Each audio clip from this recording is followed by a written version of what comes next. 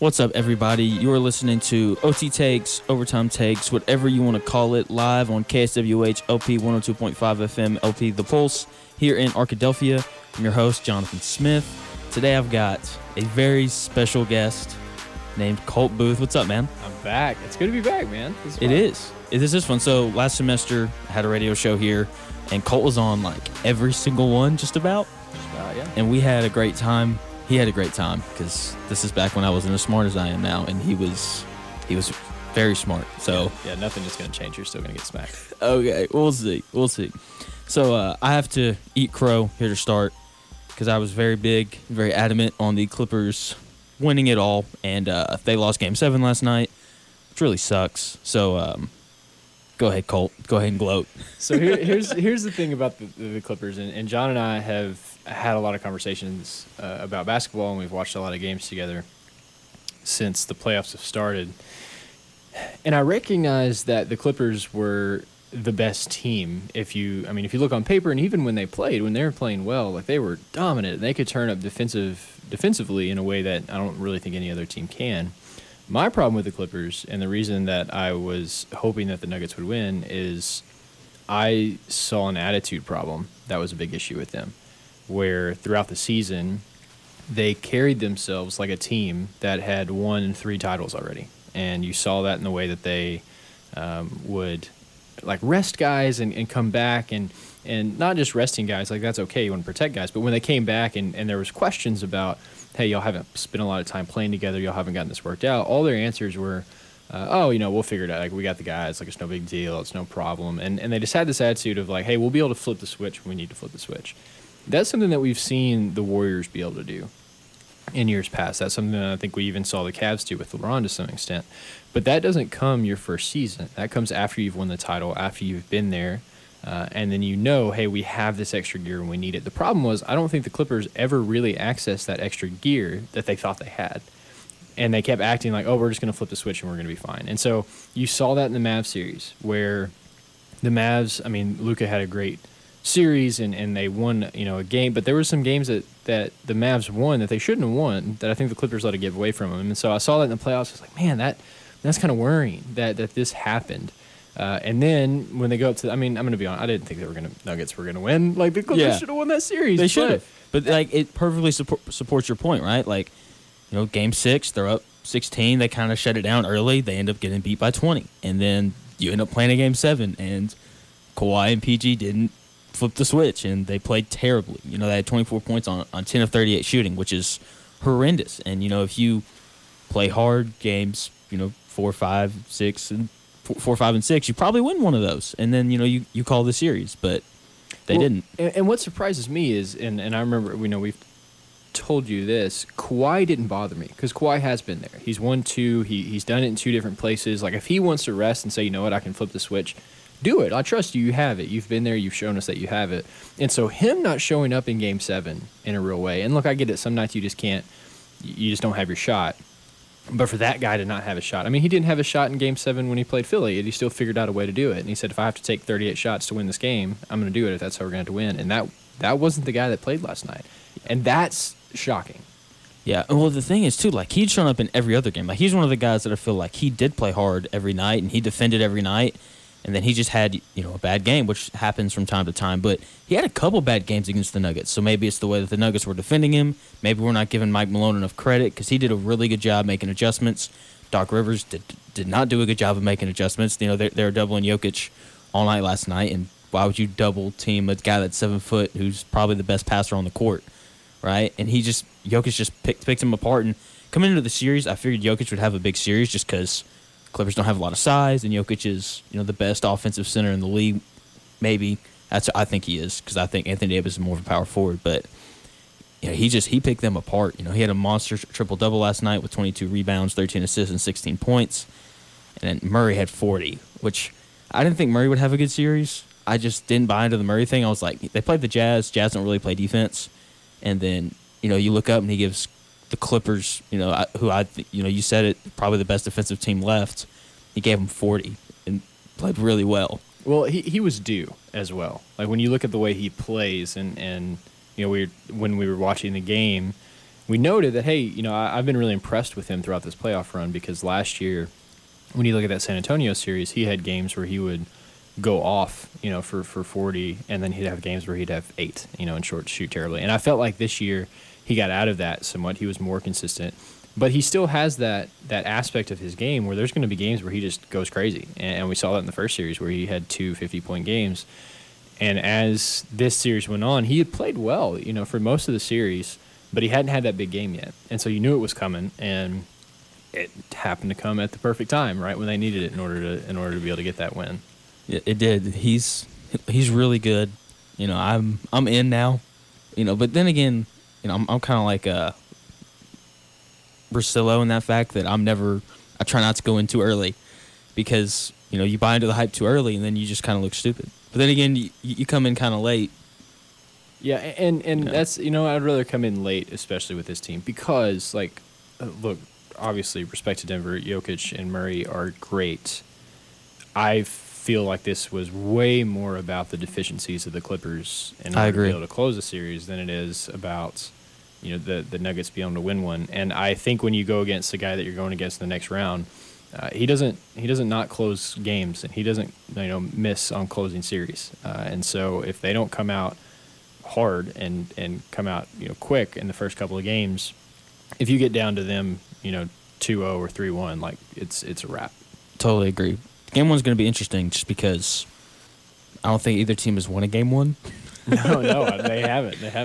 Neither team's really played well in a game 1 either. So we'll see. It'll probably be the Lakers to win game 1 just because the Nuggets are going to be so tired from playing back every other day for the past 2 or 3 weeks. Yeah, they have to be exhausted. I mean, this has been every other day for 4 weeks with something like that. 2 game sevens, yeah. Right?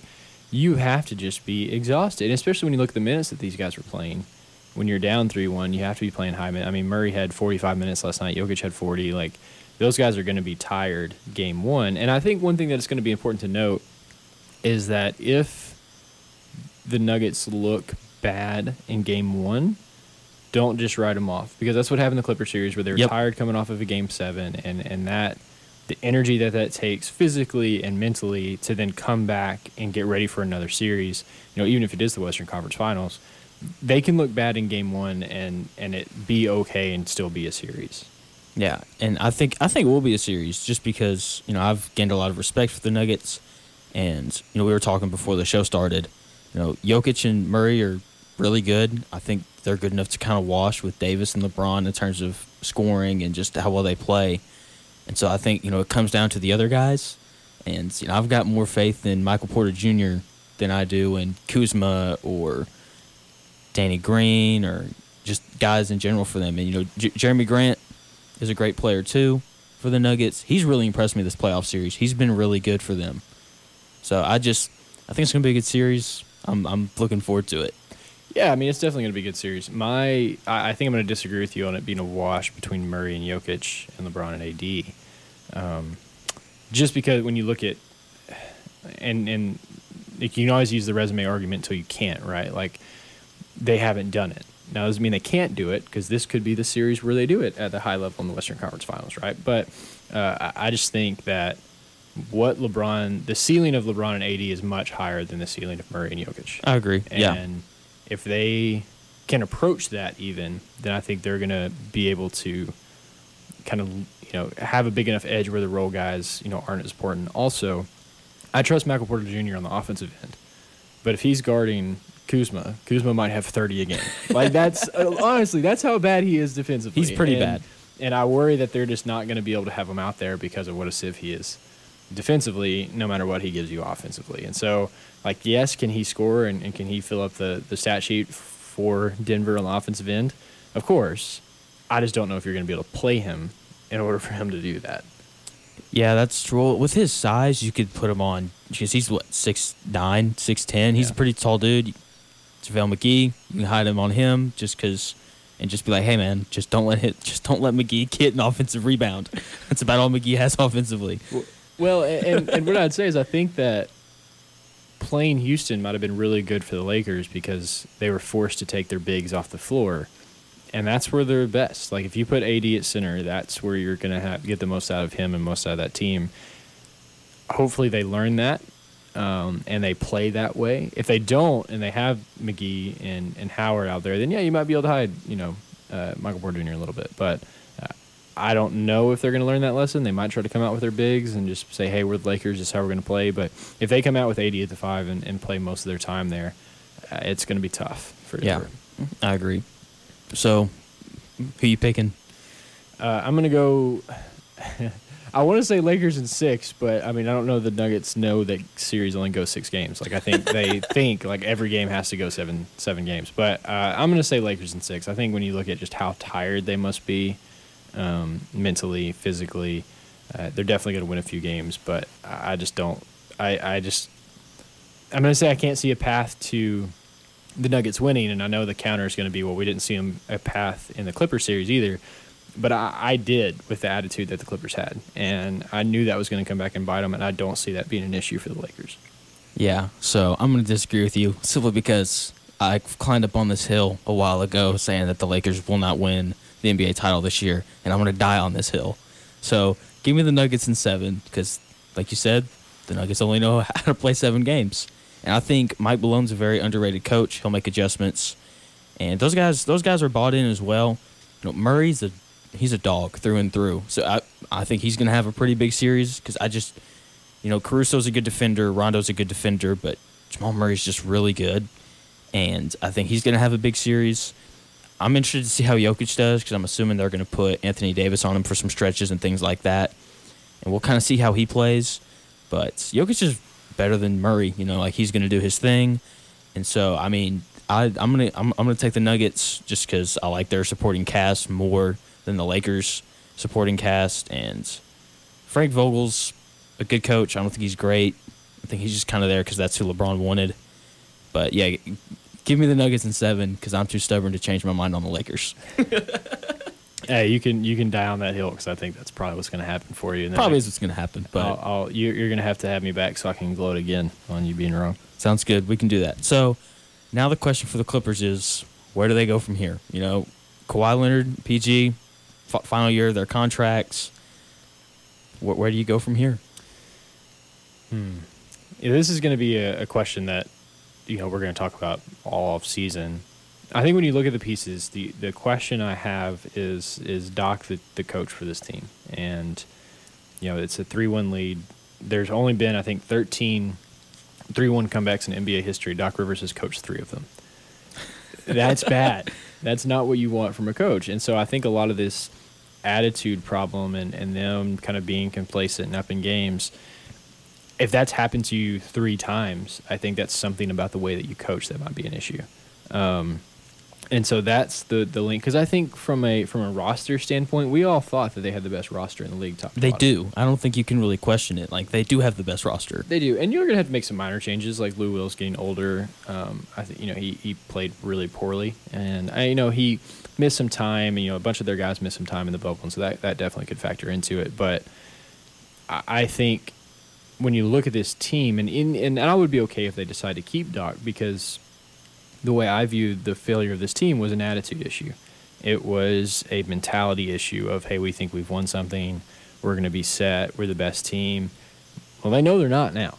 Like, yep. They got the biggest wake-up call they could possibly get of having a 3-1 lead and losing that to Nuggets. And so I think that the biggest issue that I saw with this team better be fixed. And if it's not fixed, then I just don't. No amount of personnel changes are gonna fix that. If that's the attitude of those star guys. If they come into next year still thinking like, oh, we're going to be fine. No, you're not. And so I wouldn't really change anything, because if you get rid of Doc, like, it's great to say you get rid of him, but who do you replace him with? And, I think we're going to throw out some potential candidates here in a second, but I just don't know if there's anybody that is like, yeah, this guy I trust in the postseason. I trust to figure out these close games more than I trust Doc Rivers. And so I think if you just fix the attitude, then you fix the issue, which I think this series will do for them. Yeah, and speaking of coaches, Mike D'Antoni's available, and that's who I'd go get. I think offensively he's a great coach, and they've already got enough wing defenders. And we were talking about it last night. You made the point Houston was really good defensively in the playoffs, and I think that when you look at how they struggled offensively, I think he's probably the answer that I would go to. what do you kind of think about D'Antoni? Billy Donovan's on the market. I think I like Doc Rivers more than Donovan just because Doc Rivers has coached the team to a national championship. But I think those are really kind of the two main guys, unless you thought of somebody else. No, I mean, those are the guys. You have some guys like Kenny Atkinson, who was with Brooklyn last year, but, he could be the team to get this team to a title, but his track record so far is getting the most out of young pieces and kind of being a development guy, which is I don't know if that's what you want. And with the Clippers, with D'Antoni, I think one of the problems offensively that the Clippers have is they have a lot of guys that are ball stoppers, where the ball gets in their hands, they're going to dribble a couple times before they make up their mind. And so when you look at Lou Williams, he's a ball stopper. When you look at Morris, he's a ball stopper. Like, there's a lot of guys that the ball doesn't move super well, which, to be fair, is what Houston has done with D'Antoni, right? It's, hey, clear out, we're going to have Harden, and he's going to just sit there and dribble and figure something out. And so, maybe that style works. I think that what we've seen in these last couple of playoffs is that style runs into some ceiling issues. And when the defenses get tightened up, when the foul calls get a little bit harder and you can't draw the fouls that you're used to draw. And so I don't know if that's the way the Clippers want to play basketball or not with the guys that they have. I agree. I don't think that's the style that they'd run. I think part of the reason why they run that style is just because he's with the Rockets and they want to shoot a bunch of threes. Very true. And when he was in Phoenix, and he was with Steve Nash and Mark Stoudemire, he took them to an NBA Finals. And they didn't play that kind of style. It was a lot of pick and roll and things like that. So he's one of the best offensive minds we've had in maybe ever. And so I'm more than confident to think that he'll figure out a system for that team that'll work. And so D'Antoni's definitely a solution. But I've got another one. I think they need to trade Lou Will. That's what I would do. Sure, yeah. I mean, I'm going to agree with you on that. What are you hoping to get back I think they need a little more size. I think that's something that they can. They've got Zubac, and that's it, right? So so there's a couple teams that came to mind that they could trade to. I just don't know what they'd get back in terms of size, right? So I think Dallas wouldn't mind having a guy like Lou Will to come off the bench. Boston needs a guy like Lou Will to come off the bench because they don't have any bench scoring. And then there's this team in Golden State who's looking to trade the number 2 overall pick. Maybe you trade Lou Will. You have like a 3-team deal. You go after the second pick, and you draft Wiseman. You are not getting the number 2 pick for 47-year-old Lou Williams. There's not a chance. You could package some stuff together. 20% from 3 in the bubble, dude. Just saying. I think that they need to make a play for it because I do think that they need a little more size. I think that's something where they struggle with Jokic. If they'd played the Lakers, that's the place that they really would have struggled with, just not having enough size. Because you got Zubac, who's 7 foot, and then you got Montrezl Harrell playing center after that at 6'7", right? And in the West, where you've got guys like Gobert and Jokic and Anthony Davis and these teams that you're going to have to get through, I think having a little bit more size would help. And look, if you look at their bench, they got a lot of guys who can score. They don't have anybody who can play defense. And I think getting a guy who can protect the rim would be really good for them.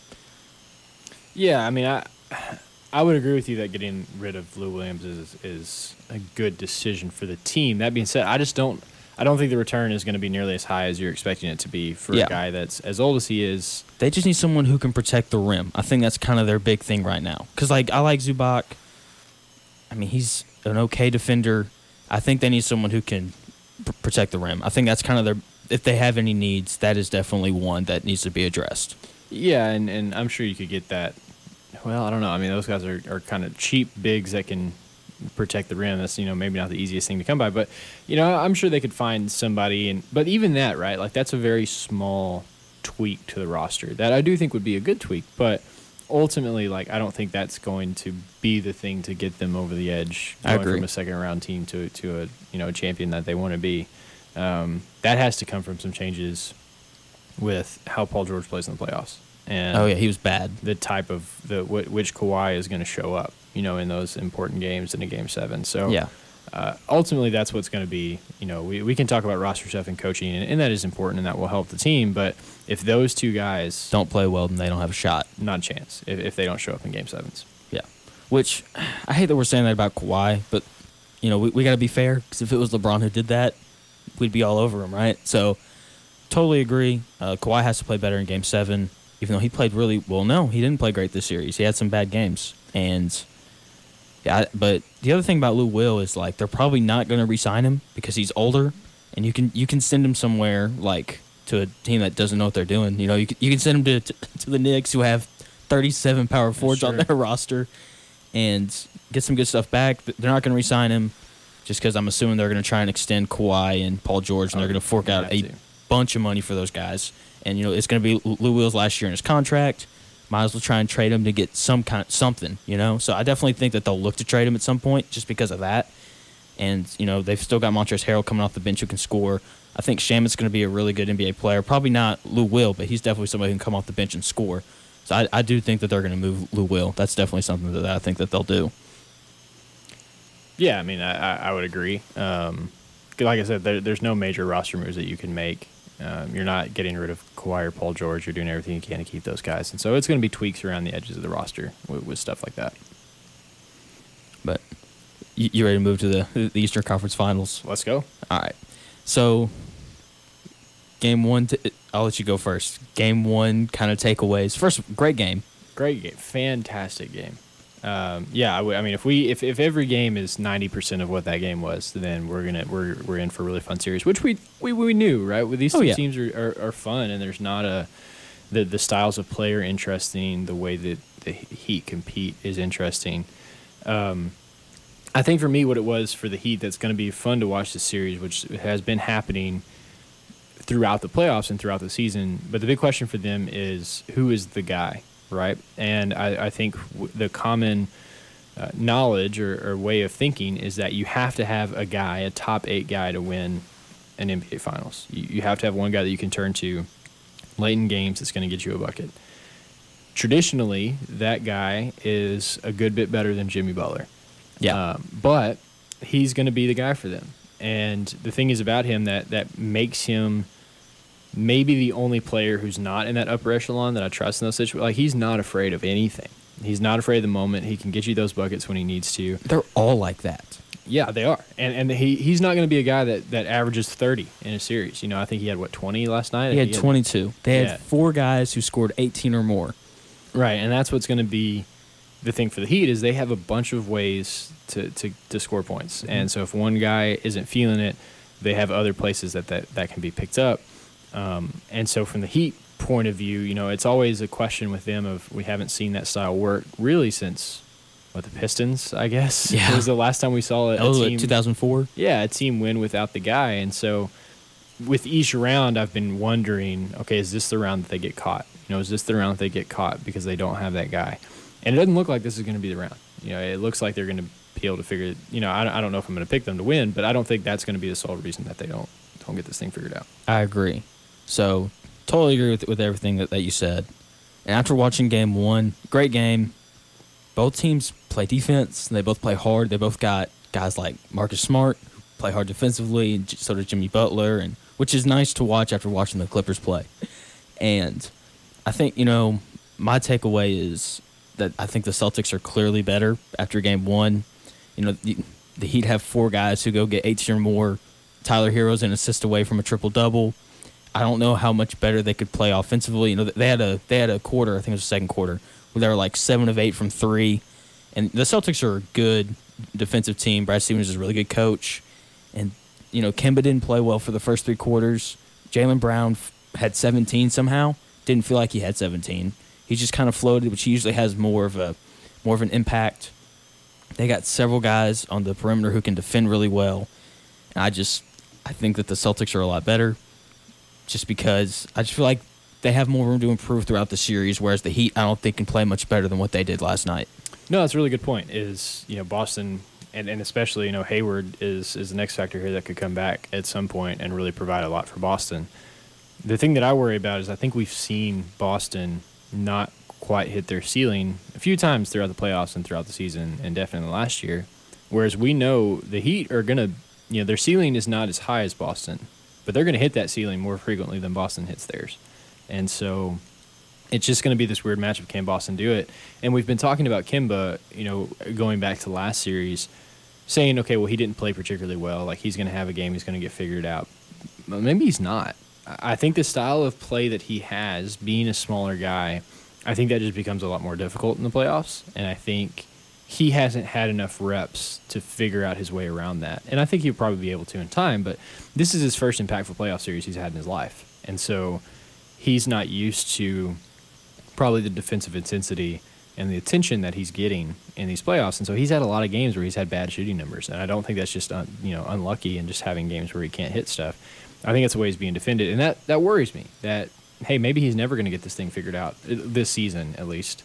And, maybe he is going to be a guy that's, shooting 2 for 10 through 3 quarters in most of these games. And if that's the case, Boston's going to be in a lot of trouble because he's a guy that they trust. And also just with Boston, I really didn't like their late in game stuff offensively. It was bad. Yeah, they really turned into, okay, we're just going to stand here and ISO. And give the ball to Kemba and not Jason Tatum, who's got 30. Right, Kemba's going to ISO, and then Tatum's going to ISO. And even when Tatum had the ball, he was taking some bad shots. Well, they gave him the ball with 5 seconds left to go. I don't know what you want him to do. Yeah, no, but I think he settled a lot for stuff when it's like, man, and we saw that he can get to the rim there, and that play by Bam, that should have been what we led off this segment with. One of the best blocks we've ever seen in the playoffs. It's crazy. And not the other. I have a beef with people on social media saying it's the being short-sighted and instant reaction. That was the best block ever. No, LeBron James won a finals. Chase down block. Let's not forget that happened. Now, was this block maybe like more aesthetically awesome? Yeah, sure. Yeah. But it was game 1 of the Eastern. Let's calm down. It was a fantastic play. It's going to be a play that we're all going to remember watching. It got we all yelled, and then it was complete silence in the room where we're just looking at each other like that was one of the most amazing things we've ever seen. Yes. But yeah, so it's going to be fun. I do worry about Kemba though moving forward. Yeah, I see what you're saying, but it's just he's not even hitting open looks. He's coming off screens and he's wide open for 3, and he just hadn't found it. He's shooting. Going into game 1, he's shooting 28% from 3 for the playoffs. And, he's had some good looks. They're just not dropping. But I do see what you're saying, though. Especially, they are giving him so much attention whenever he has the ball in his hands. I think that maybe they switch their offense up and they try to run through Tatum more. Maybe let him kind of run the screen and roll a little more. I just don't know if that's Tatum's game, though. But, at this point, if you're playing in the NBA, you can run basic screen and roll basketball. So I think that there's adjustments that they can make to fix that. Maybe make Jaylen Brown more of a focal point offensively because he's not Kemba or Jason Tatum, but he can definitely score. And, with Gordon Hayward coming back, I think that takes some more attention off Kemba. So maybe they figure something out, but that's a really good point on Kemba. So we got about 2 minutes left. Who do you have winning the series? Everything I've said so far has been about how much I like the Heat and the worries that I have about Boston. But I'm still going to pick Boston. And yeah. I have the luck of having seen the first game because I probably would have picked Boston in 6. I'm not going to do that because I don't think that Boston's going to be able to win 4 of the next 5 in order to do that. So I'm going to say Boston in 7. I do think they're the better team. I do think they have the higher ceiling and the most potential. And I think when you add Hayward back in that mix, you're really going to start to see some of the gap between just the base just the talent level of yeah.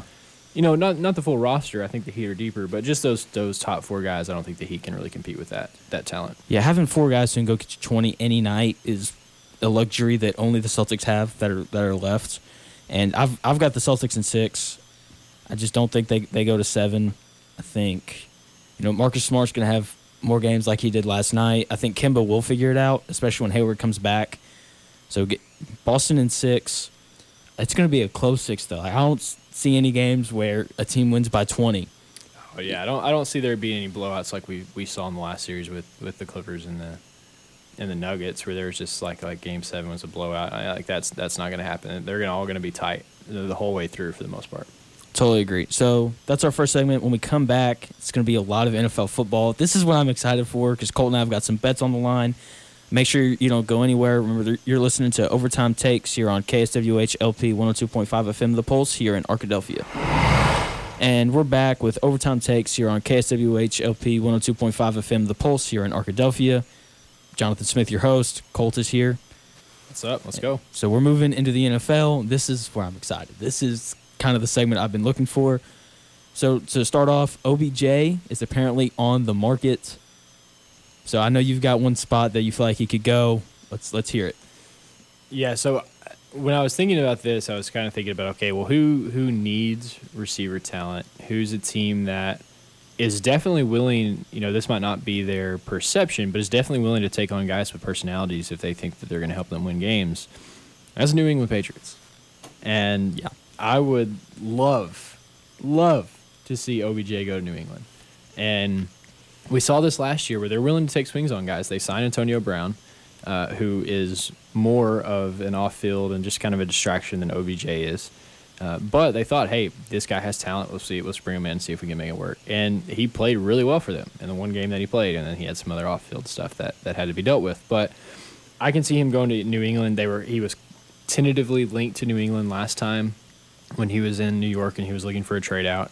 We're going to deep dive into social media stuff here, but he did have a shout out for Cam about Cam playing well after week 1. I think New England would do it. They have the cap space. We're talking about value with OBJ. That's a big contract. He's got 4 years left. He's sitting at, $14 million, $14.5, $13.7, $13.7 the next 4 years. New England has the cap space to be able to take that on and really not have much of an issue. They're going to be able to figure. Now this year I know they're tight, but they'll be able to figure it out in future years. And they need the help at receiver, and so that's a place that I could see making a move to go get OBJ. Definitely, they were the first team on my list as well. N'Keal Harry doesn't look like he's going to be a number one receiver. Cam needs weapons. Edelman's kind of on his last legs, and like you said, they went after Antonio Brown last year, but vengeance as well. I think Bill Belichick kind of wants to stick it to Brady a little bit, and I think like going and getting Cam Newton a weapon and refusing to get Tom Brady weapons for years. It's just perfect. It's perfect, and it's a team that wants to win. This is a team that wants to be well, and that's a definite hole in their team. And I think Cam, showed us in week 1. Now, the health question is always going to be there with him, but he showed us in week 1 that, hey, he's at least where he was at early 2018. Definitely, yeah. And he's dynamic, and he can run, he can move. It looked like he threw well. And so I think they wanted to see, hey, are we going to have a shot with this guy? And I think they believe that they do, and with Belichick, you always have a shot. And so I think they're going to make some moves at some point during the season because they want to compete. They're not going to be a team that's going to be content to just sit back and, be 8-8 or 7-9. Like they're going to go get stuff, and so that's why I could see him landing there. Without a doubt. So I've got 4 more teams that I think could go get him. So next team on my list is the San Francisco 49ers. They offered the New York Giants more than Cleveland did when OBJ originally went out. Giants said no because the 49ers are also in the NFC, and they didn't want to see OBJ after they traded him. So they're definitely a team that's willing to go get him. They need a receiver right now. They lost Emmanuel Sanders last year. They got several injuries. They're definitely – Kyle Shanahan, I think, would love to have OBJ in his system. So they're definitely a team that could go get him. Philadelphia, I think, would be willing to go get him. They need a receiver. Alshon Jeffrey's been their one these past few years. He's kind of older. They got a lot of injuries. Carson Wentz would love to have him, I'm sure, but I think – they need to adjust their offensive line more than anything right now. This one's kind of a long shot. Green Bay would love to have him. Aaron Rodgers would love to have him. The only big contract that they have would be Adams and Rodgers, which I'm not even sure what those look like, but I'm sure that they can make room for him. I could definitely see Green Bay trying to get him possibly. And then the last one, the Las Vegas Raiders. John Gruden would love to get OBJ. They lost Tyrell Williams, their number one receiver in training camp. So right now they're relying on Ruggs, and I'm blanking on the other guy's name. Two rookie receivers. I think the Raiders would definitely make a move to go get him. Yeah, all of those are interesting spots. Green Bay, not a chance. I think it'd be great. They drafted a quarterback in the first round. Do you think they care about giving Rodgers weapons? No, they don't care at all. Here's the thing. They hate Aaron Rodgers. That's the thing. Jordan Love's their third-string quarterback, so I think there may be a little crap going on. Like we need Rodgers to stick around just a little bit longer. Maybe if we trade for OBJ, maybe he'll stick around an extra 2 or 3 years to give Jordan Love time. I don't know. I think and people are now saying after Rodgers had a great first week that, and I think this is ridiculous, that the front office drafted Jordan Love because they knew that would make Aaron Rodgers mad. That's absurd. That he would play well. Now I do think that has happened. I do think that he has played well because he is angry, and Aaron Rodgers angry is a scary thing. But I think they drafted Jordan Love because they see this franchise moving in a different direction. Now, that being said, that could still be a reason to trade for OBJ because when he comes in, you want to have a guy that you trust, a couple weapons for him to come in as a young guy. So maybe, but yeah, I don't think they're not going to do it because they want to give Aaron Rodgers a weapon because I think that team despises their quarterback, which is the most frustrating thing ever. Yeah, for real. But, San Francisco, I think, is definitely a team in play for this just because Jimmy G, he's a good quarterback. He's limited, though. I think getting him a guy like OBJ would be really good for them, especially a guy who I'm just trying to run through their roster. They don't have a guy who can really stretch the field like a guy like OBJ can. Because, Samuel's a great receiver. I don't really see him. He's more of a slant, crossing route kind of guy. Kittle's great, but he doesn't really stretch the defense. So I think going and getting a guy who can run like OBJ can and can really stretch the defense with some big play opportunity would be really good for their offense. Yeah, he would definitely be an intriguing add to that team for sure, and add a lot, offensively, and just honestly it would help the run game a lot because you have to respect him in the way that you cover him. Where outside of Kittle, they don't really have a receiver that you're really truly scared of. They have some good pieces and guys that are good receivers, but nobody that can kind of install fear into you. That being said, I don't know if OBJ does that right now. I think that if he has a couple good weeks, he can and has the potential to remind people how good he is. And so, yeah, I could see that being really fun if he goes to San Francisco. Well, the thing with that is he's got no disrespect to Baker Mayfield, but he's got Baker Mayfield thrown to him. He's had a different coach, each of these last few years. The system isn't really in place. Stefanski, I believe, is the name of the new head coach. He's more offensive-minded, but he's more we're going to run the football kind of offensive-minded. And so I just think that he's just in a bad system. And they've got so many guys to throw to. Jarvis Landry, they've got like 4 tight ends who can play. Not that many, but they've just got so many weapons all over the field. He's just not getting the targets that he wants, for one. And I don't think he's getting the targets that he needs for people to be like, yeah, this guy's, like, we used to consider him like a top 5 receiver in football. So, I'd love to see him in San Francisco, selfishly, because we'll get more into that a little later. But that in Philadelphia, too. I think Philadelphia would really, because Doug Peterson's a great head coach. Love Doug, love him. And if they need one, not just for this year, but like for years to come as well. Like you said, he's still got 4 years left on his deal. So Philadelphia or San Francisco would be my 2 favorite spots, selfishly, because I think both those teams are going to be good this year.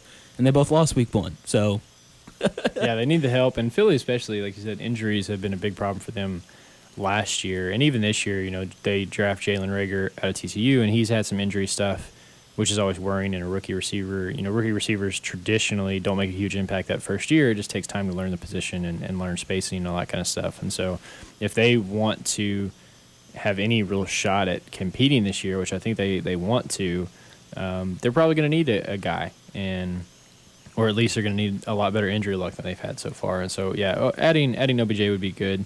I don't know what his presence like is in the locker room. It doesn't seem like there's been a big issue with him in Cleveland. There's some off-field stuff, but people don't dislike him as a teammate. Agreed, yeah. Which is important. And so I don't think he would be a big problem of a guy, bringing into your locker room or anything like that. Well, he's a guy who wants to win, and everybody likes a guy who wants to win, and that's why he wanted to leave New York. He was tired of getting beat, and they're like, all right, you don't like winning? Or you want to win? We're going to send you to Cleveland. Yeah, tough break for him on that one. So 3 takeaways from week 1. Are we just going to bounce back and forth, or do you want to give all 3? Yeah, all right. I'll let you go first here. So my first takeaway from NFL week 1 is Russ is going to cook. Yes, he is. So if you've been following any kind of stuff this offseason, there's been a movement around Seattle of #LetRussCook. And this is because in the past, Seattle has played a style of football that they act like they have a game manager at quarterback when they have the second best player in the NFL. And it's really not until the fourth quarter that they let Russell Wilson be Russell Wilson. And they do that because they're losing by 14 and they need him to make some plays, and they let him go. And so there's been a big movement, and he's pushed this himself of like, hey, let me play a style of football that helps me be successful and helps the team be successful. And after week 1, it looks like they're going to let him do it. They have to. Chris Carson's a good back, but he's not Marshawn Lynch. Their defense is not as good as it was in years past. You know, they added Jamal Adams and some guys like that, but he has to cook in order for them to be good. So throw some stats at you. In 2018, this is the pass percentage on first and second down. On first down, they passed 36% of the time. That was last in the league by about 5 percentage points. On second down, they passed 47% of the time, which was 31st in the league. And in front of the Jaguars. Yeah, and in the first quarter, they only passed 39% of the time, which is last in the league. Yeah. So in 2018, 2 years ago, basically they passed the least on first and second down of anyone in the NFL. Last year, 46% on first down, 53% on second down. That's like 25th in the league. This year, in 2018, they passed on first down. Granted, small sample size, it's literally one game. One game. But, and by the way, it's 2020, not 2018. Oh, 2020. Excuse me. That's what kind of year it's been. On first down, they passed 54% of the time. That's 8th in the league. And on second down, they passed 70% of the time. In the first quarter, they passed on 80% of their offensive plays, which was second in the league. So if they're going to let him, and they're not going to hit those numbers every game, but if they allow him to open up the offense on early downs when you're not, on third down, everyone's expecting you to pass, especially on third and long. But if you allow him to do it on first and second down and you allow him to make plays and be Russell Wilson for 4 quarters instead of just 1 quarter, he's going to go insane. And we saw that in the first game. And I would, as of now, I think I would have him for my NFL MVP. Definitely fair. Totally agree. Russell Wilson's the only guy you could be like, I think he's the best quarterback in the league, and be like, you're wrong, but I can see where you're coming from, right? So he's a great player, and I hope they let Russ cook, because he's the second best player in the NFL, and he makes plays with his legs, and he's so good. Like golly, I love watching him play. He's probably my favorite player to watch. It's him or Mahomes. It's got to be one of those two guys, but yeah. So like you said, you got the numbers. They're definitely going to do that. So my first takeaway is the old school Steelers are back. One of the best defenses in football. I think front 4 that can get after the passer. Their front 7 as a whole is really good. They got Minkah Fitzpatrick on the back end. You think of those old school Steeler teams, you think of a team who can get after the passer, and Troy Polamalu, great safety, which I think Minkah Fitzpatrick, he's not Troy Polamalu yet, but he's going to be a really good safety. We saw the jump that he made when he went from Miami to Pittsburgh last year. And Big Ben's going to be Big Ben. He's going to make a few big throws every game, and they're going to win because of that. And I was listening to another guy yesterday, and he made this point like, the Steelers are going to be the Steelers. They're really well ran, so they always beat the teams like, the Giants and teams like that. But can they beat the Ravens? Can they beat the Chiefs? And with the way that they get after the quarterback and how good their defense is, I think they're going to have a shot to beat teams like that.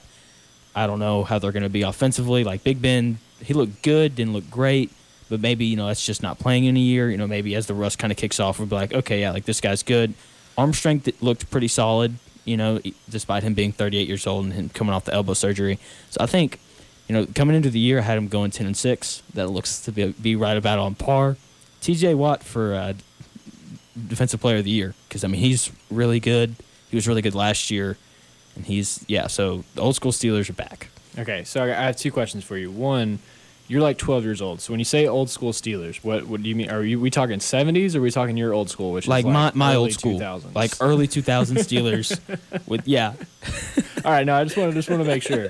I didn't know if we were going like Mean Joe Green out here. So, I think they're definitely going to be really good. When you look at them, I think we kind of get lulled to sleep when we look at how they were last year, and teams that are always good tend to get boring because they're always, 9-7, 10-6, around there. We kind of forget. Well, last year they went 8-8 with Mason Rudolph playing quarterback, which speaks to how great of a coach Mike Tomlin is as well. Like he's one of the best coaches in football, but we never talk about him just because they're always good and they are kind of boring. Right, and that's where I was going with that point is that you had a team that went 8-8 and they were like, oh, it's the Steelers 8-8.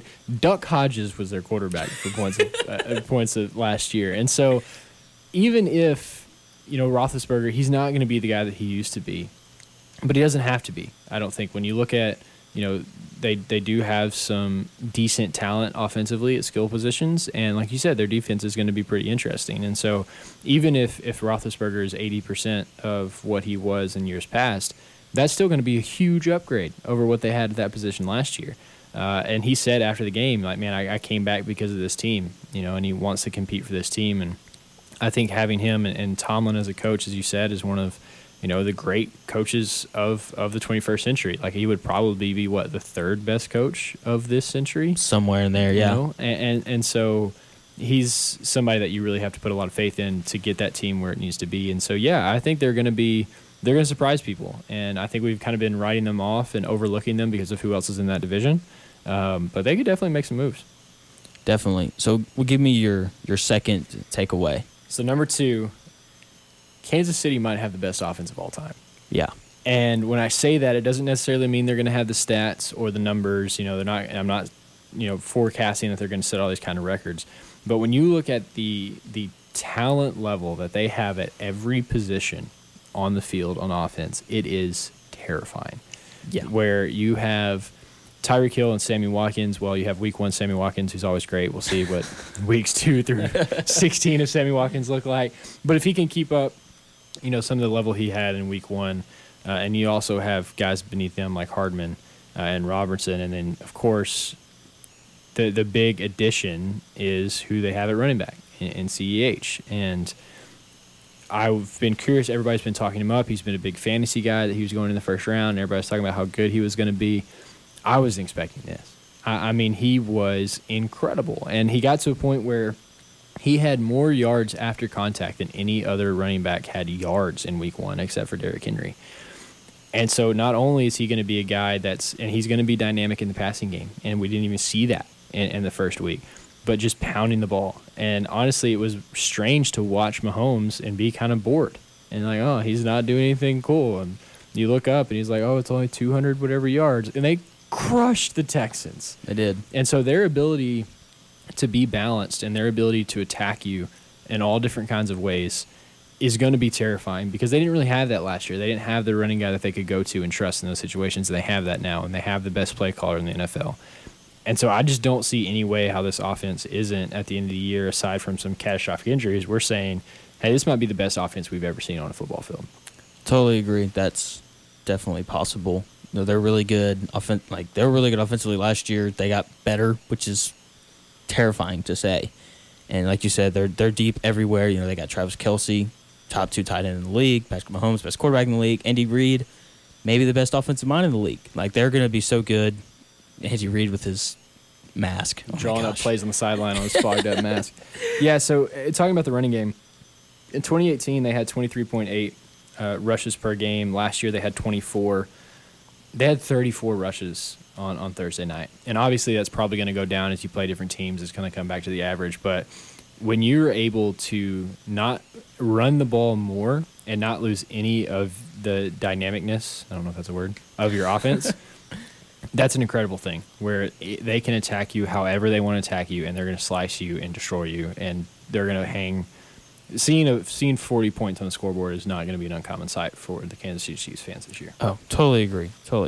So my second takeaway is the Patriots will not make the playoffs. That's just kind of affirmed for me. They're going to have a losing record.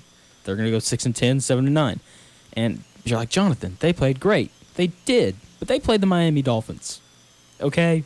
And I don't think they're explosive enough offensively. We talked about them trading for OBJ. That would obviously change that. But offense isn't great. They're going to run the ball a lot. They'll be in a lot of games that they play just because they're going to shorten the game, and their defense is good, but 8 guys opted out defensively. Stephon Gilmore's really the only playmaker that didn't opt out. And Belichick, great coach, but they'll beat the Jets twice. They won't beat Miami in Miami. Bill Belichick is 9-11 in Miami over his career as the Patriots head coach. Don't see him winning down there, and they're just not explosive enough offensively. So I just don't see them having a winning record. Okay, well, that leads great into my third point, and we can discuss back and forth your second point, my third point, and that's New England's going to win the division. They're not going to win their division, Originally I had just like New England's going to make the playoffs, but it's boring. Nobody wants to hear that. So New England is going to win the division. They're going to add talent. I think they're a team that has a good potential to add talent, making trades throughout this season, and it's Bill Belichick. It is. And I think that, we have written them off with good reason, right? Like you said, they lost a lot of guys on the defense. They lost the best quarterback of all time, who actually wasn't that good last year. That's okay. And I do think, honestly, even adding Cam at quarterback, I do think they had an upgrade at that position. And I think the rest of the offense is about the same. And they were a really good team last year. Now I think they're better offensively. They're definitely more dynamic offensively. You have to watch out for Cam running, and we saw that in week 1, and that's going to be a lot of fun.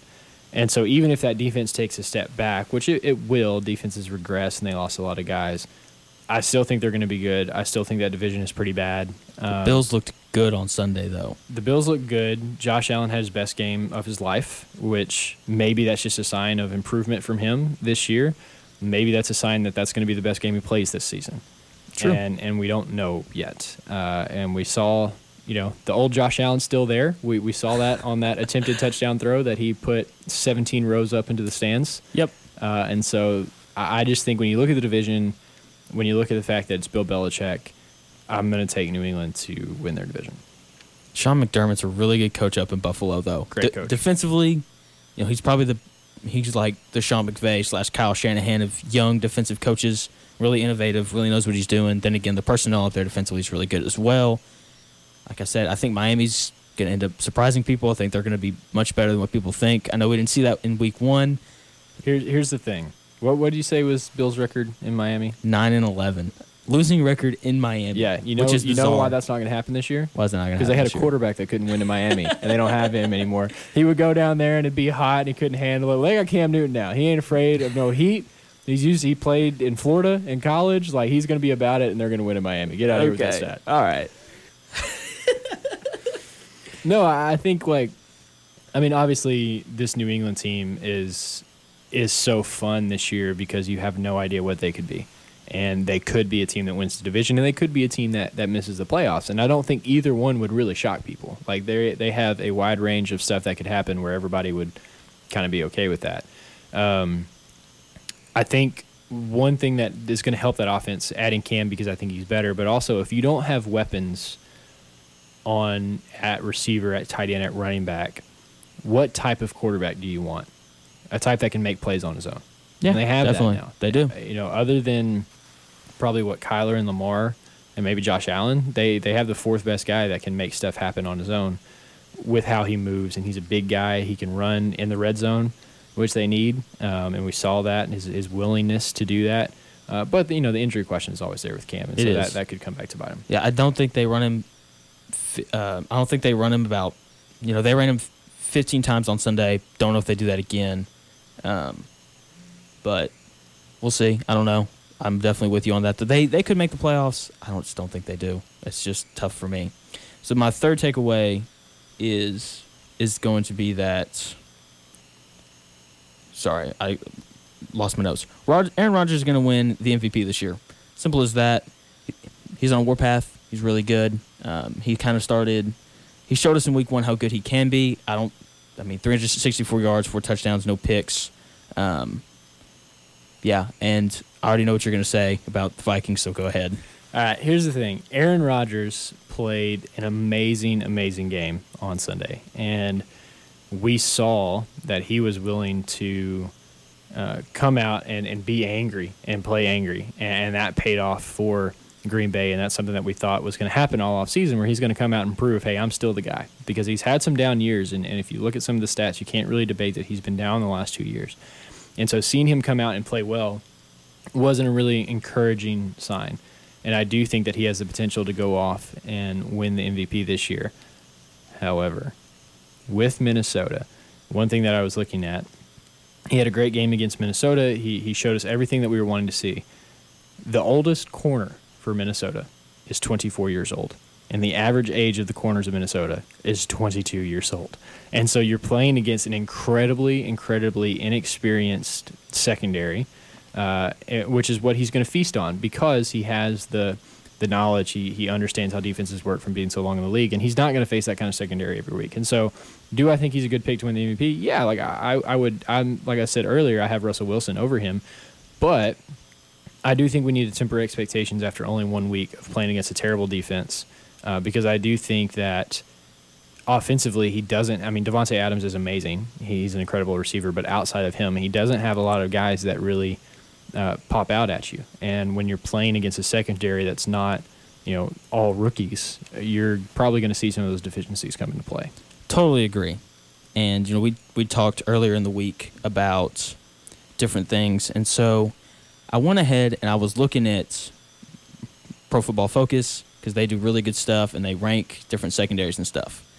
So here's their schedule. So next week they're playing the Lions, who have the 14th best secondary in the NFL. Then the Saints, who have the 6th best. The Falcons, who have the 30th. Buccaneers with the 16th. Texans with the 25th. Vikings again. 49ers with the 10th. Jags with the 29th. Colts with the 26th. So on and so forth. They only have 3 games against the top 10 secondary in the league. And so because of that, I think he's going to have a big year. A lot of these teams are down in like the 20s. And, you got the Lions twice, who aren't going to be very good.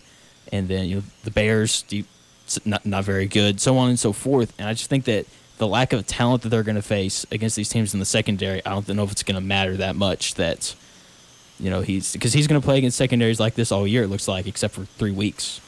Yeah, and like I said, he definitely could show out and win the MVP. And honestly, I think it's a good call because I think all the, everybody's focusing on Mahomes and Jackson with good reason. But I do think guys like Wilson, and because it's such a narrative award, the MVP, and so him having a good season and coming back and showing everybody, hey, I'm still here, that could be a good path for him to win the MVP.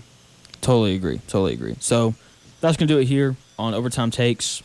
We might continue this on the podcast. We got to wrap it up here in the radio station, though. We got some people coming in behind us. So thank you guys so much for tuning in. If you want to hear more from us, we may. I don't know. It's kind of up to Colt. I don't know what he's doing. So we may add more onto the podcast later. If you want to check that out, it's called Overtime Takes. You can find that on Apple Podcasts and on Spotify. Thank you guys so much for listening. This has been Overtime Takes. Okay, we're back. Not on air this time. Doing it old school, but like a podcast should be done. So we just got done with our takeaways for the season, right? Mm-hmm. So we've got a couple of bets going this year on some different teams having different outcomes throughout the year. So I'm gonna make you go first. I'm about to say I want to go first on this one. Okay. Just to upset some listeners. So if you've been listening to the podcast for the past little while, you know that I firmly believe that the Cowboys will go 8-8 this year. And Colt just thinks that's ludicrous, but I don't know about. I mean, it's what is your defense of this? Let's hear your argument, and then we'll talk about it. Okay. So Cowboys went 8-8 last year, correct? Yes. So last year was also Dak's best year since his rookie year. He had a really good year, threw for just under 5,000 yards, 99.7 passer rating, 30 touchdowns, 11 picks. I don't think he can play much better than that. I think that's his ceiling. And they won 8-8. And you can't tell me that personnel-wise they got better. And yes, I know, but we got Mike McCarthy. Well, man, that offense looked great under Mike McCarthy on Sunday night, didn't it? Here's the thing. It's not about we got Mike McCarthy. It's about they got rid of Jason Garrett. That's the argument, is that, hey, this person who is like a robot, it's those monkeys that you like wind up and just like bang the cymbals? That was the head coach of the Dallas Cowboys. All right? And so he's not there anymore. And so it's not necessarily that they got Mike McCarthy. Also, did their offense look great? Not really. They still, if that pass interference isn't called, I'm not saying they win the game because you don't know, but there's a good chance. So then they could be 1-0. Also, this was one of the strangest offseason we've ever seen. It was harder for new coaches to implement their culture and their system than it's ever been before. And so these first couple of weeks, you might not see a lot of change from what it was last year. But as the season progresses and as McCarthy starts to figure out his personnel and as McCarthy starts to figure out his coaching staff, I think you're going to start to see more of an uptick on who this team can be. Totally agree.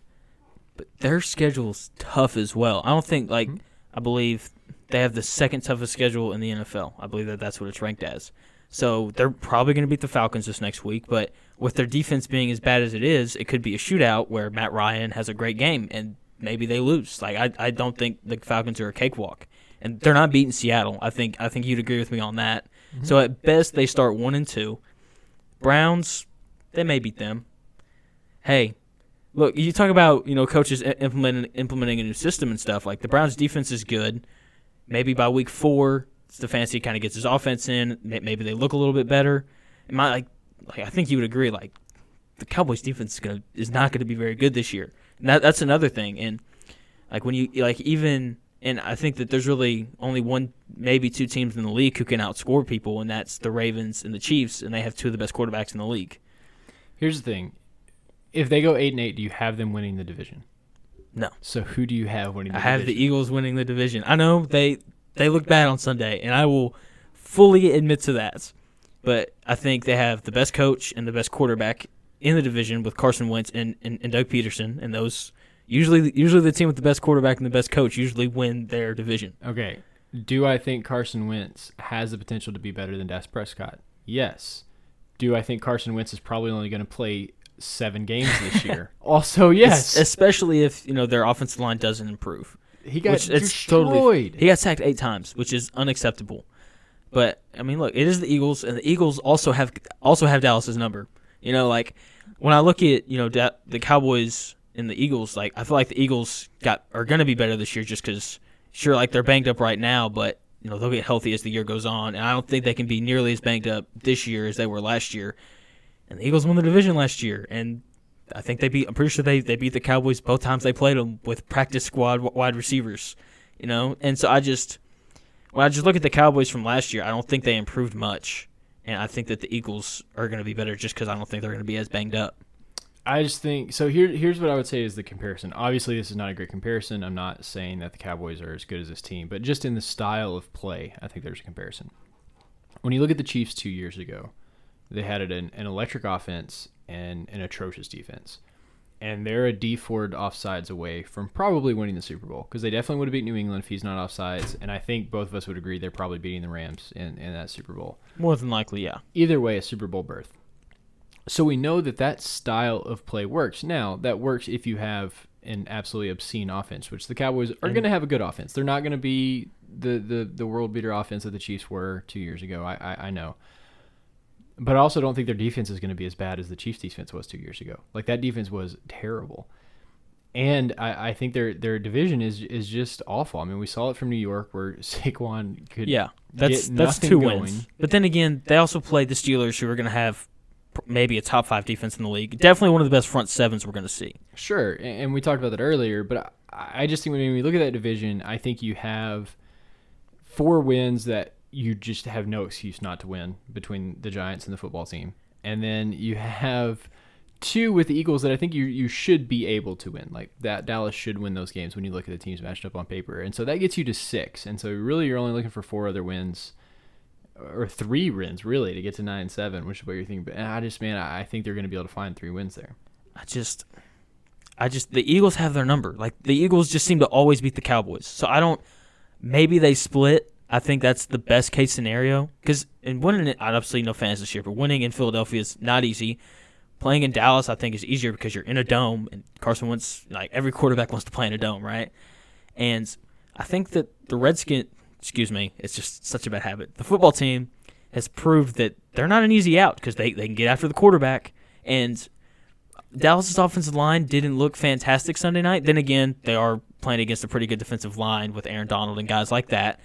But I don't know. Like you keep saying the football team is not an easy out because of what we saw on Sunday. Maybe the Eagles are just that bad. Maybe that offensive line is that bad where they're just going to run roughshod. Ron Rivera is also a really good coach. Right, I agree. So I mean that would make Mike McCarthy the 3rd best coach in that division. Just saying.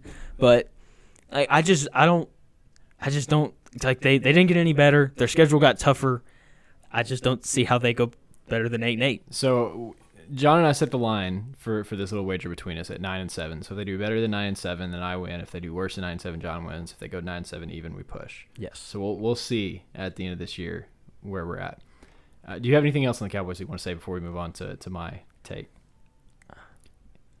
Not really. You mentioned earlier you might have had an offensive stat that you looked up that I don't know if we talked about that or not.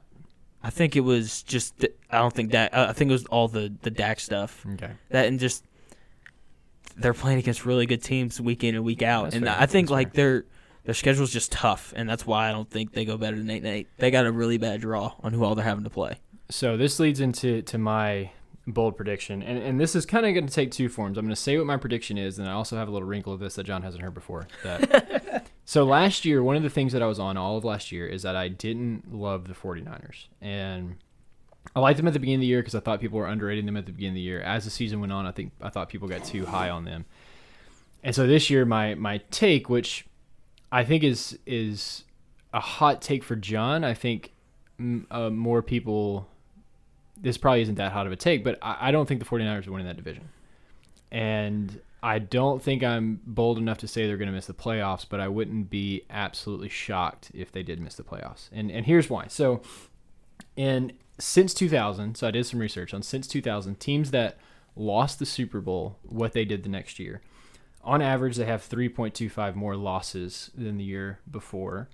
That still puts them at 10 and 6. Okay, they miss the playoffs 50% of the time the year after you lose the Super Bowl.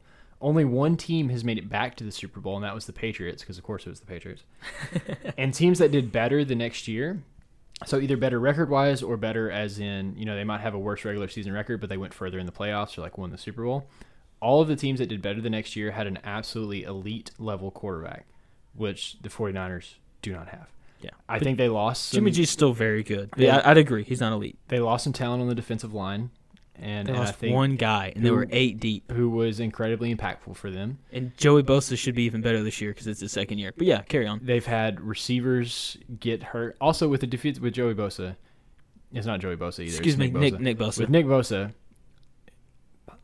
we don't see defensive linemen take a huge jump in the second year in the same way that we see in a lot of other positions like quarterbacks and receivers and corners, because the technical side of defensive end, these guys are coming in a lot more polished than those other positions, and it's more about athleticism. So Nick Bosa had an incredible year, but also in their rookie year, so did Joey Bosa. It's looking like Chase Young is going to have that kind of year. We saw that with Myles Garrett, where you didn't have this huge jump in the second year. So I don't think you can just pencil in Nick Bosa for being even better than he was last year. But he's still really good. He's incredible. But I think they lost there. They had receivers that have been hurt. It just came out that Richard Sherman is going to miss weeks with an injury that he got put on IR. And so I think there's going to be some attrition with this San Francisco team. And also, I think that Seattle is going to be an awesome team. I think Russell Wilson's going to win the MVP. I think they're going to take a big jump up and win the division. Now, here's the wrinkle to this that I haven't told you. I think the 2020 San Francisco 49ers are the 2019 Los Angeles Rams. You think they're going to be that bad? Here's why. So, but then again, we say that bad, but the Rams did go 9-7 last year. I'm gonna take you through the history of the Rams. In 2017, it was the first year with McVay and Goff. Right before that, they didn't have they had a different coach or the same quarterback, but different coach. In that first year with McVay and Goff, they went 11-5, and they won the NFC West. And everyone was shocked because they had this huge turnaround. They were a terrible team. They came out of nowhere, and people were like, man, this team is special. This is a type of offense we've never seen before. This is this offensive wonder kid as a head coach. He's completely changing football. The next year, they do even better. They go 13-3. They win the NFC West, and they lose the Super Bowl. That brings us to last year. In the third year together, teams kind of figured out the mediocre quarterback. Jared Goff is a mediocre to good quarterback. They started to figure out what he does well and what doesn't well, and they started to be able to take that away after seeing the offensive system for 2 years and being able to adapt to the changes that McVay had made. That new fancy scheme lost its shine. A new team within the division kind of found its potential in the 49ers last year, and that led to them going 9-7 and missing the playoffs. So let's go through the 49ers and where we're at. In their first year together with Jimmy and Shanahan, now it was only half of a year, but Jimmy went undefeated. They came in, everybody was like, this is the most incredible thing. He's going undefeated. This is going to be awesome to watch. That was in 2017. I'm racing 2018 because Garoppolo tore his ACL. He missed the full season. Yeah, so we're that's taking fair. that out. Yeah. So we're saying their second year together was last year. Well, what did they do in their second year together? 13-3. 13-3. Won the NFC. Won the division. Lost the Super Bowl. Just like the Rams did in their second year together. Yeah. Which leads us to our third year. The teams are going to start to figure out this mediocre quarterback. And that's what he is. He's a mediocre quarterback. And no one was saying Jared Goff was a mediocre quarterback until he was, because we thought he was something special. But I also think Jimmy G's better than Jared Goff. But I see where you're coming from, though. This makes a lot of sense. I think we're going to see him get exposed. They're going to figure out this fancy new scheme that Shanahan had that no one had seen before, this running game we hadn't seen before. And they're going to start to figure out ways to attack that because they've had about a year and a half, 2 years of film on it to figure out what they want to do to go after that. And there's a new team in the division that's going to find its potential this year in the Seattle Seahawks. And that's going to lead to San Francisco 49ers not winning the division and taking a big step back. The Rams and the 49ers are the exact same team. They're just a year apart. So I think that there's a few differences. I think as a whole, that Rams team was really about throwing the football. Like, that's what they did. Like, they threw the ball a bunch.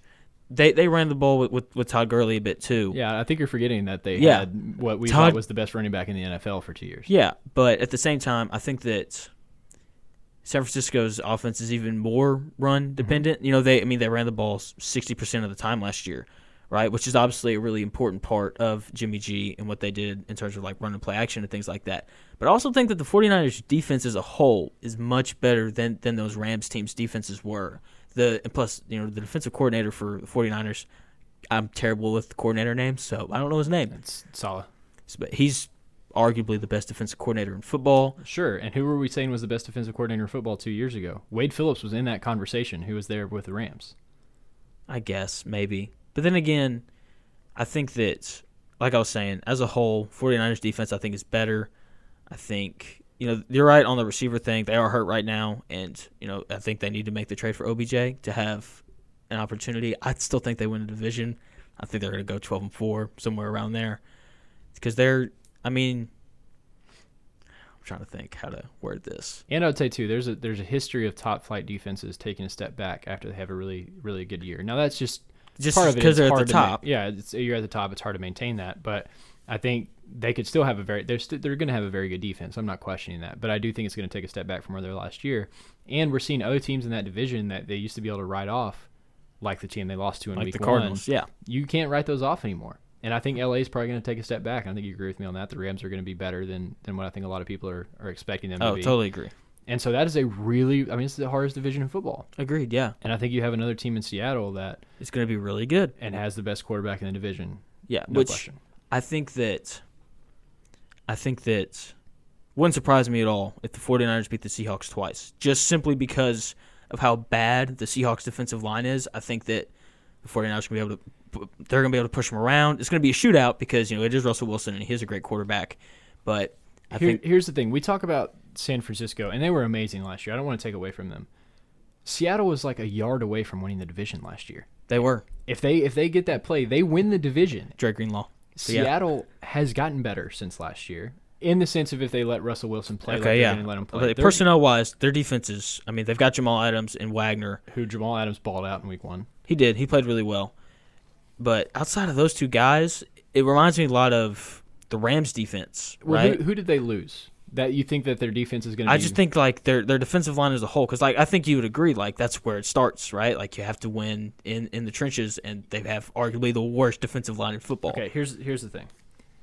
I would argue that the San Francisco or the Seattle defense added an elite player. They did. Jamal Adams. Totally agree. And they lost in Jadeveon Clowney, a guy who...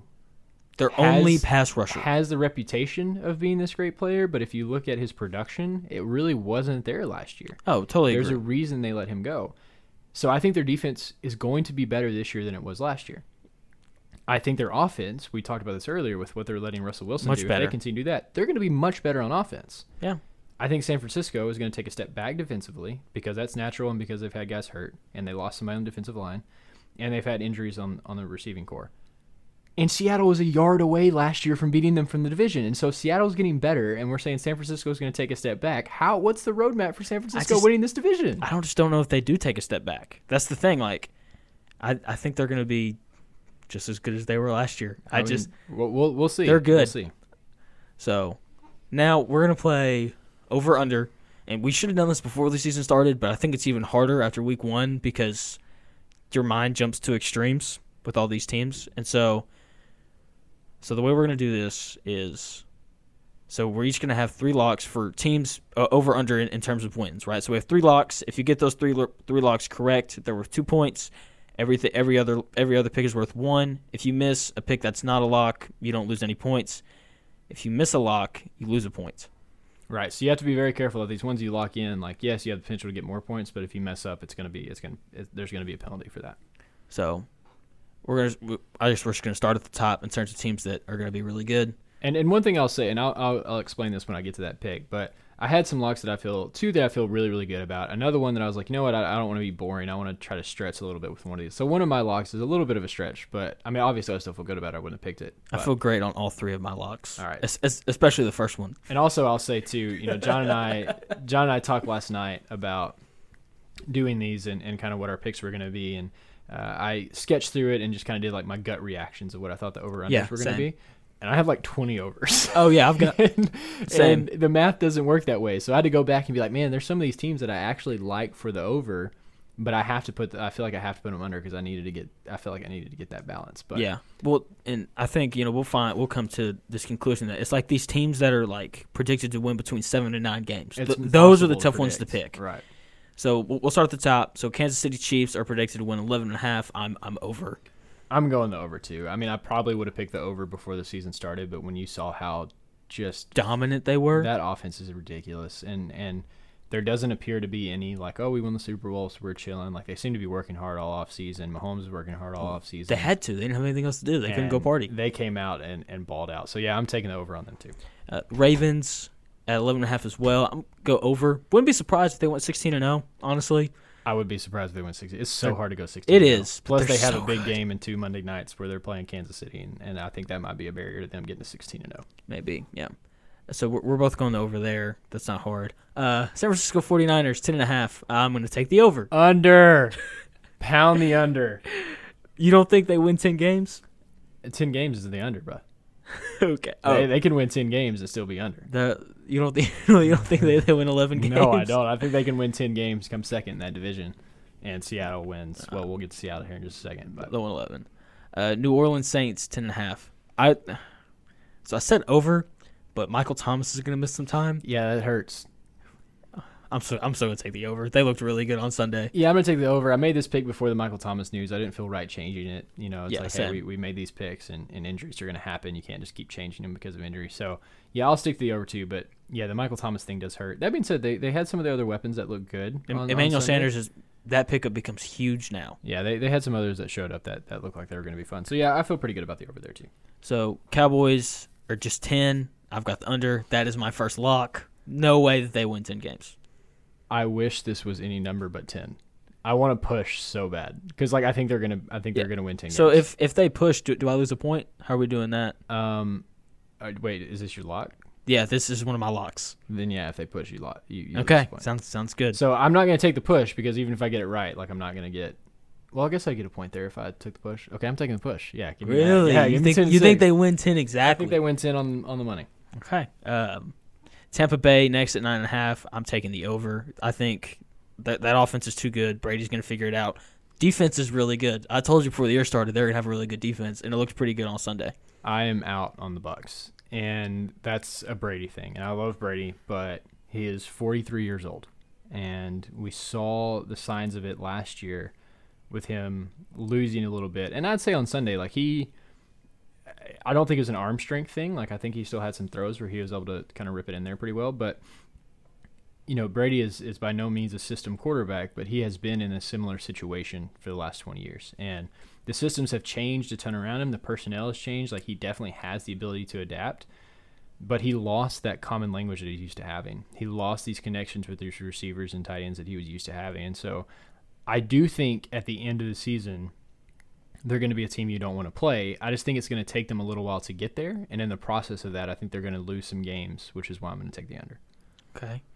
So next we got the Seahawks at 9.5 over. That's not hard. This is my first lock. Yeah, that's a good lock. I'm locking that at 9. I would take the over at 10.5. Yeah. And I just think they're going to be that good. And so, yeah, 9.5 is easy. That's a lock for me. Yeah, that sounds not hard. Colts at 9.5. I took the under here.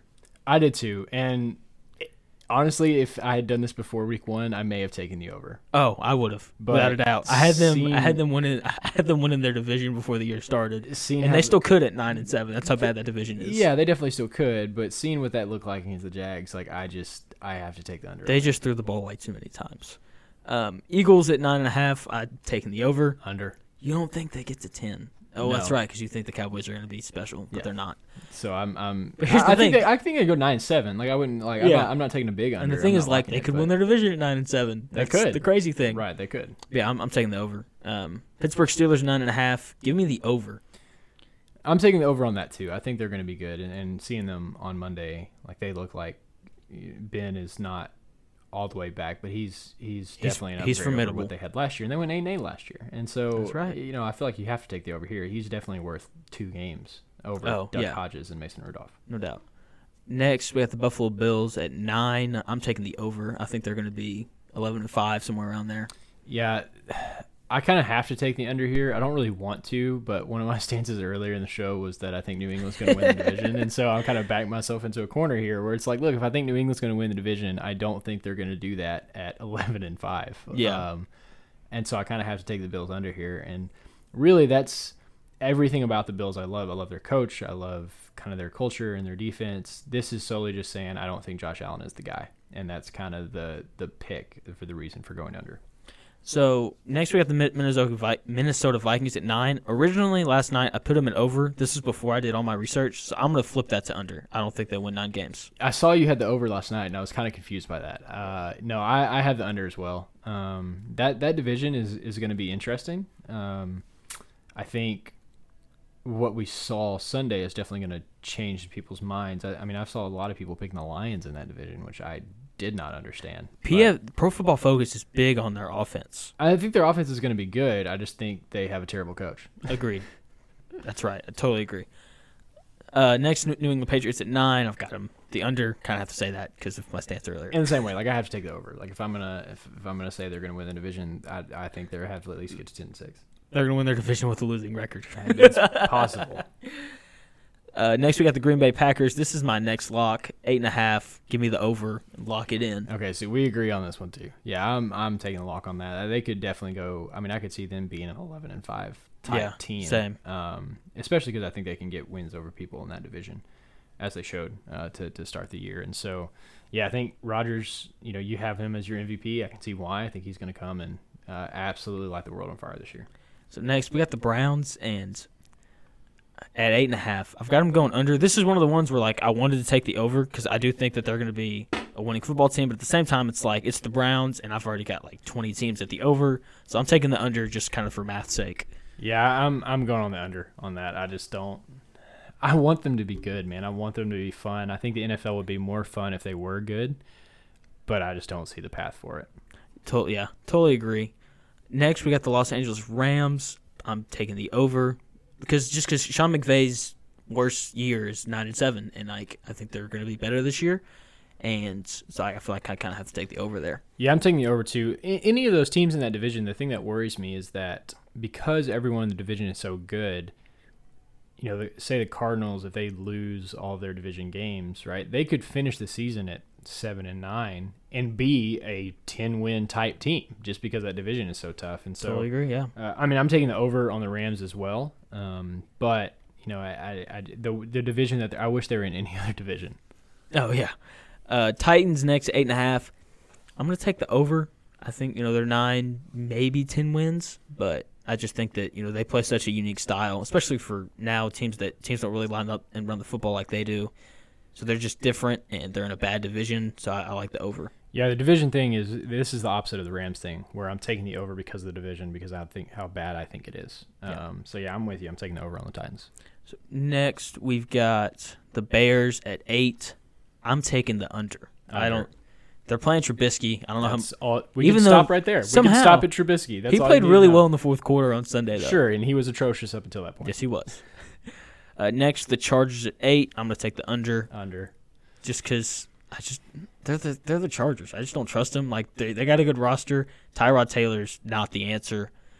They just can't play Herbert yet. Just because I don't know why. Like, I'd have thrown Herbert out there week 1, but I think they want to be competitive, and they know they can't really be competitive with Herbert. And so I think what's going to happen is they're going to get a few weeks into the season, realize they can't be competitive with Tyrod Taylor either, put Herbert in, and they might actually take a step down when he comes in. Just rookie guy. We know he's got some work to do to kind of figure it out. And so I think they're going to get to a place where they realize, hey, we're not making the playoffs, put Herbert in, and they might even lose more games. So I have the under on the Chargers as well. So next we got the Cardinals at 7.5. I've got them down as over. Me too. Let's go. Like let's. I'm gonna stick with it. Like they're 8-8. I don't think they get to 9 just because their division is so tough. I think if they go over, we'll be right at 8 wins. But they looked really good on Sunday. And they got a huge win to start. And you know, Kyler Murray looks like he's going to take a little step up in his second year. I think Cliff Kingsbury is a very good coach, and I think he's just going to get better as he starts to figure stuff out. So yeah, I really like it. And the defense looked better than they looked last year for sure. Oh, without a doubt. Well, they had Isaiah Simmons, who's his quote on himself is so great. It's if you sign me, you get 56 guys on your roster, not 53. So next we got the Falcons at 7.5. I'm taking the under just because I think the Saints and the Buccaneers are going to be good. I think that's 4 losses right there, and yeah, so under there. See, I feel like I have overrated the Falcons every year since they lost the Super Bowl. Where I'm like, oh yeah, just they should be good. It's Matt Ryan, it's Julio Jones. I trust that offense, and every year they're just disappointed. And so I actually have overwritten on my thing, but I think I'm going to bail and take the under because I just can't.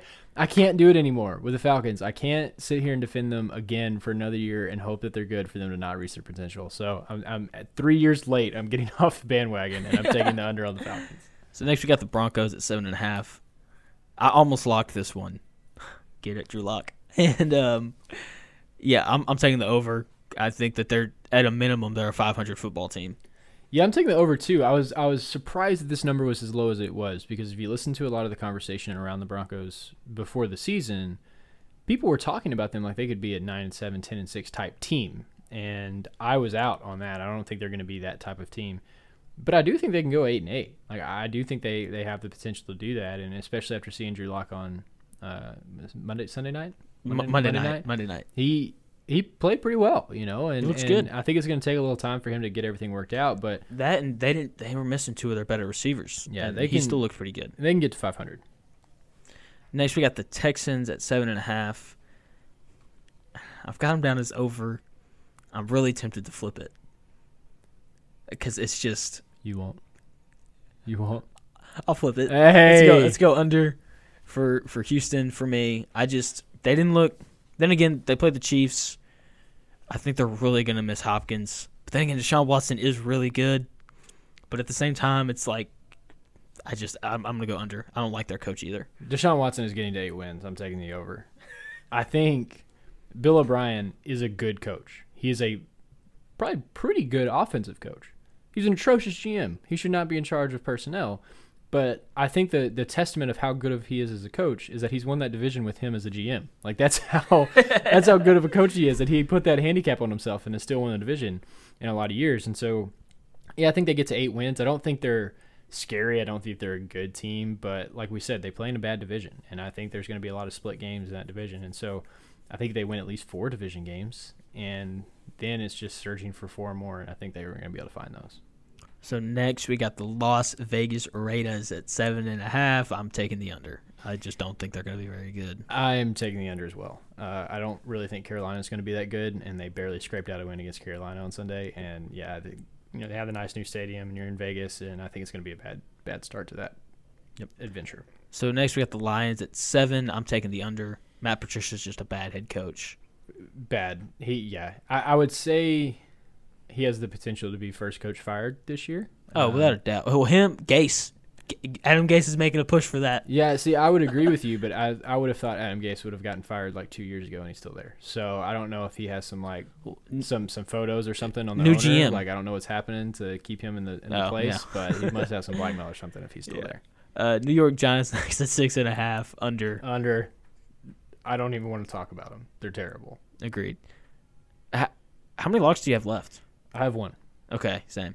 So next we got the New York Jets at 6.5 under. This is my last lock. This is my last lock. They may not win 4 games. Like they're terrible. They're so bad. And I have the under. I wasn't bold enough to lock it just because I honestly don't know why I should. But I'm with you. They're bad. Next we've got the Miami Dolphins at 6. I'm taking the over.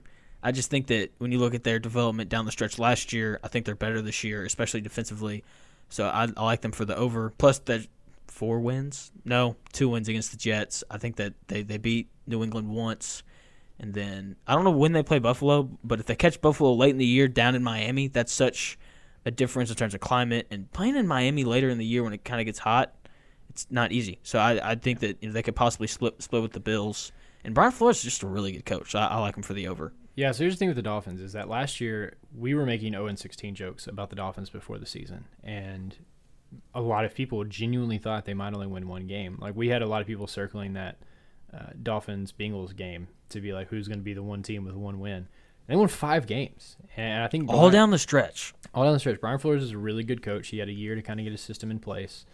And so I am taking the over as well, and I'm going to do one better. That's my last lock, is I'm going to lock the Dolphins over 6.5. Give me a high five on that one, man. I think, especially because Fitzpatrick is not going to be the quarterback for the whole season. It's going to be Tua. And I think when Tua gets in there, he isn't going to be great. Rookie guys, it usually takes a little while, but he's going to be better than Fitzpatrick. And I think that they have some weapons at receiver. Devontae Parker last year really came on. He tweaked his hamstring this last week, so we don't know if he's going to play these next couple weeks. But they got some guys who can really play. Gesicki out of Penn State, tight end, looked pretty good last week. Defensively, man, their secondary is very good. So yeah, that's a good lock. Yeah, that's my last lock. So Panthers at 5.5. I'm going to take the over. I like Matt Rule. Teddy Bridgewater is a good NFL quarterback. The only concern for me, obviously, is their defense. They drafted 7 defensive players in this last year's draft. First team to ever use every single draft pick on defense. And maybe I've just been listening to Colin Cowherd too much. That's probably what it is. But he's confident that they're going to ruin some team seasons. So yeah, give me the over. So I had the over originally written down, and as I was going through and checking my overs and unders, I realized that I just had too many overs. And so this was one of my cuts to make them an under. And I do like Matt Rule a lot, and they looked, like they weren't completely dead on Sunday. And you can't really count out McCaffrey, but the problem is the defense will be good in a few years, but young defenses are usually bad defenses. Agreed. And so even though they have all these draft picks and they invested all this in it, I don't think that's going to show up this year. And I think offensively, outside of McCaffrey, they really don't have anything. And Bridgewater is, good, not great. He's fine. And what he works best as is kind of a game manager type deal. But he has no game to manage. Like they're going to have to be in shootouts and coming back from games, and that's not his game. And so I think they're gonna struggle. I do think that the future is bright there. I like what they're doing for the most part. But no, this year I'm taking the under on Carolina. Next, we got the Cincinnati Bengals at 5.5. I'm taking the under. Even though they didn't look bad Sunday, but I think if you can't beat the Chargers, then who can you beat? I'm taking the over, and I'm having Joe Burrow as my rookie of the year, or the offensive rookie of the year. Easy. Yeah. I think that he looked better than I've seen a lot of rookie quarterbacks look in their first game, especially in the situation that he went into, where he came in and during those last couple of drives, man, when he's driving down the field, he was cool as could be. Like, had no fear in his eyes as he was driving down. And honestly, should have drove him down to tie the game if a weird thing doesn't happen with their kicker. And so I think if that doesn't happen, I think we're talking about him and this team a lot differently than a lot of people are. And I think AJ Green came back and played well, so he's got, a really good guy to go to. He's got a really good running back there with him. And so, I'm going to take the over on the Bengals. I think they get their first win on this Thursday against the Browns.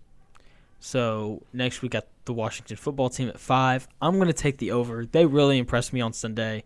Look, 8 sacks is a bizarre number, and maybe it is. The Eagles' defensive line's that bad, but at the same time, when's the last time you saw a defense get 8 sacks in a game? I think that they'll beat some teams just because of how well they're going to be able to pressure the quarterback. Yeah, I really struggled with this one. I really did. I wanted to take the under because I just everything about that franchise is they're losers. But I like Ron Rivera, and I like what I saw, and so I really don't know what to do. You could take the push at 5. Is it 5 even? It's 5 I'm not even. Gonna do that. It's boring. I'll take the over.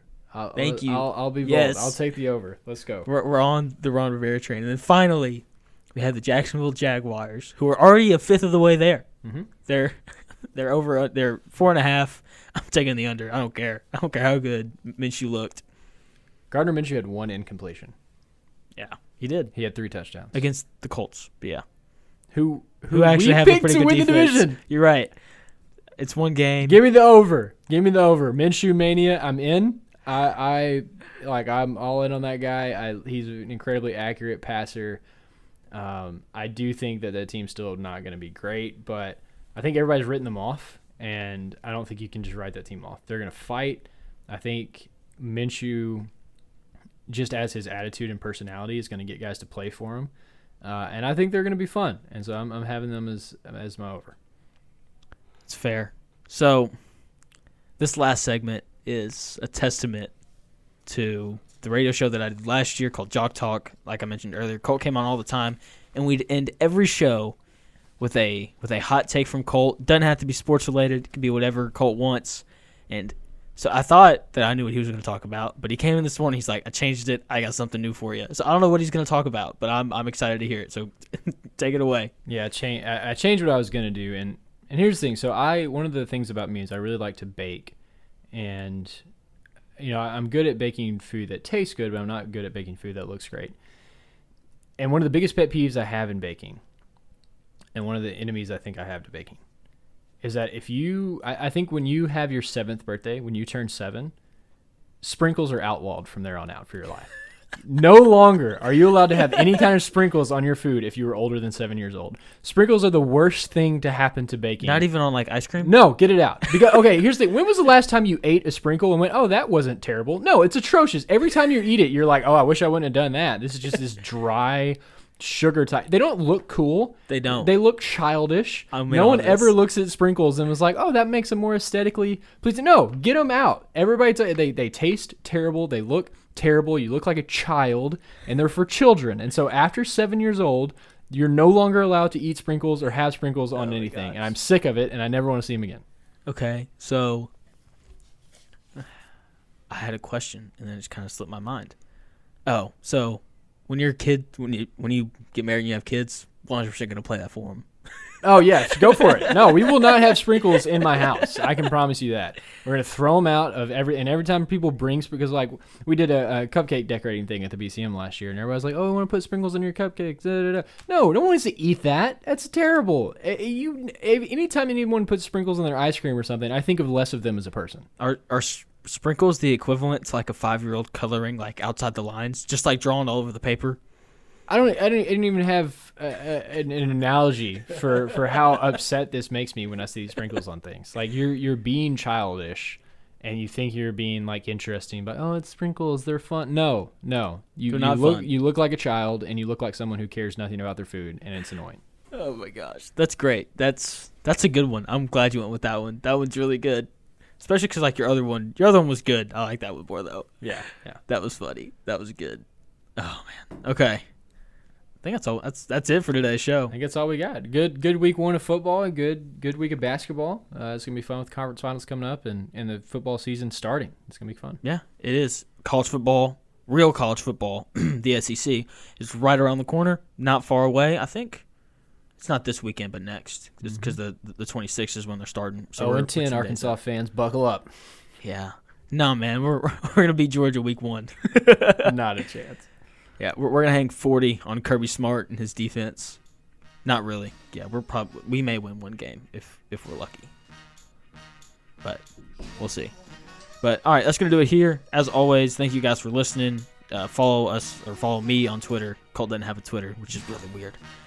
Follow at OT Takes on Twitter if you want updates during games and things like that. Make sure you subscribe to the podcast. Follow Colt on Instagram. I don't know your Instagram handle, so I'll let you drop that. It's at Colt Booth. No dots, no underscores. No, I got in early, bro. Just COLTBOOTH. Early adopter of Instagram back when I was a freshman in high school at 15 years old. Awesome. So once again, thank you guys for listening. This has been Overtime Takes.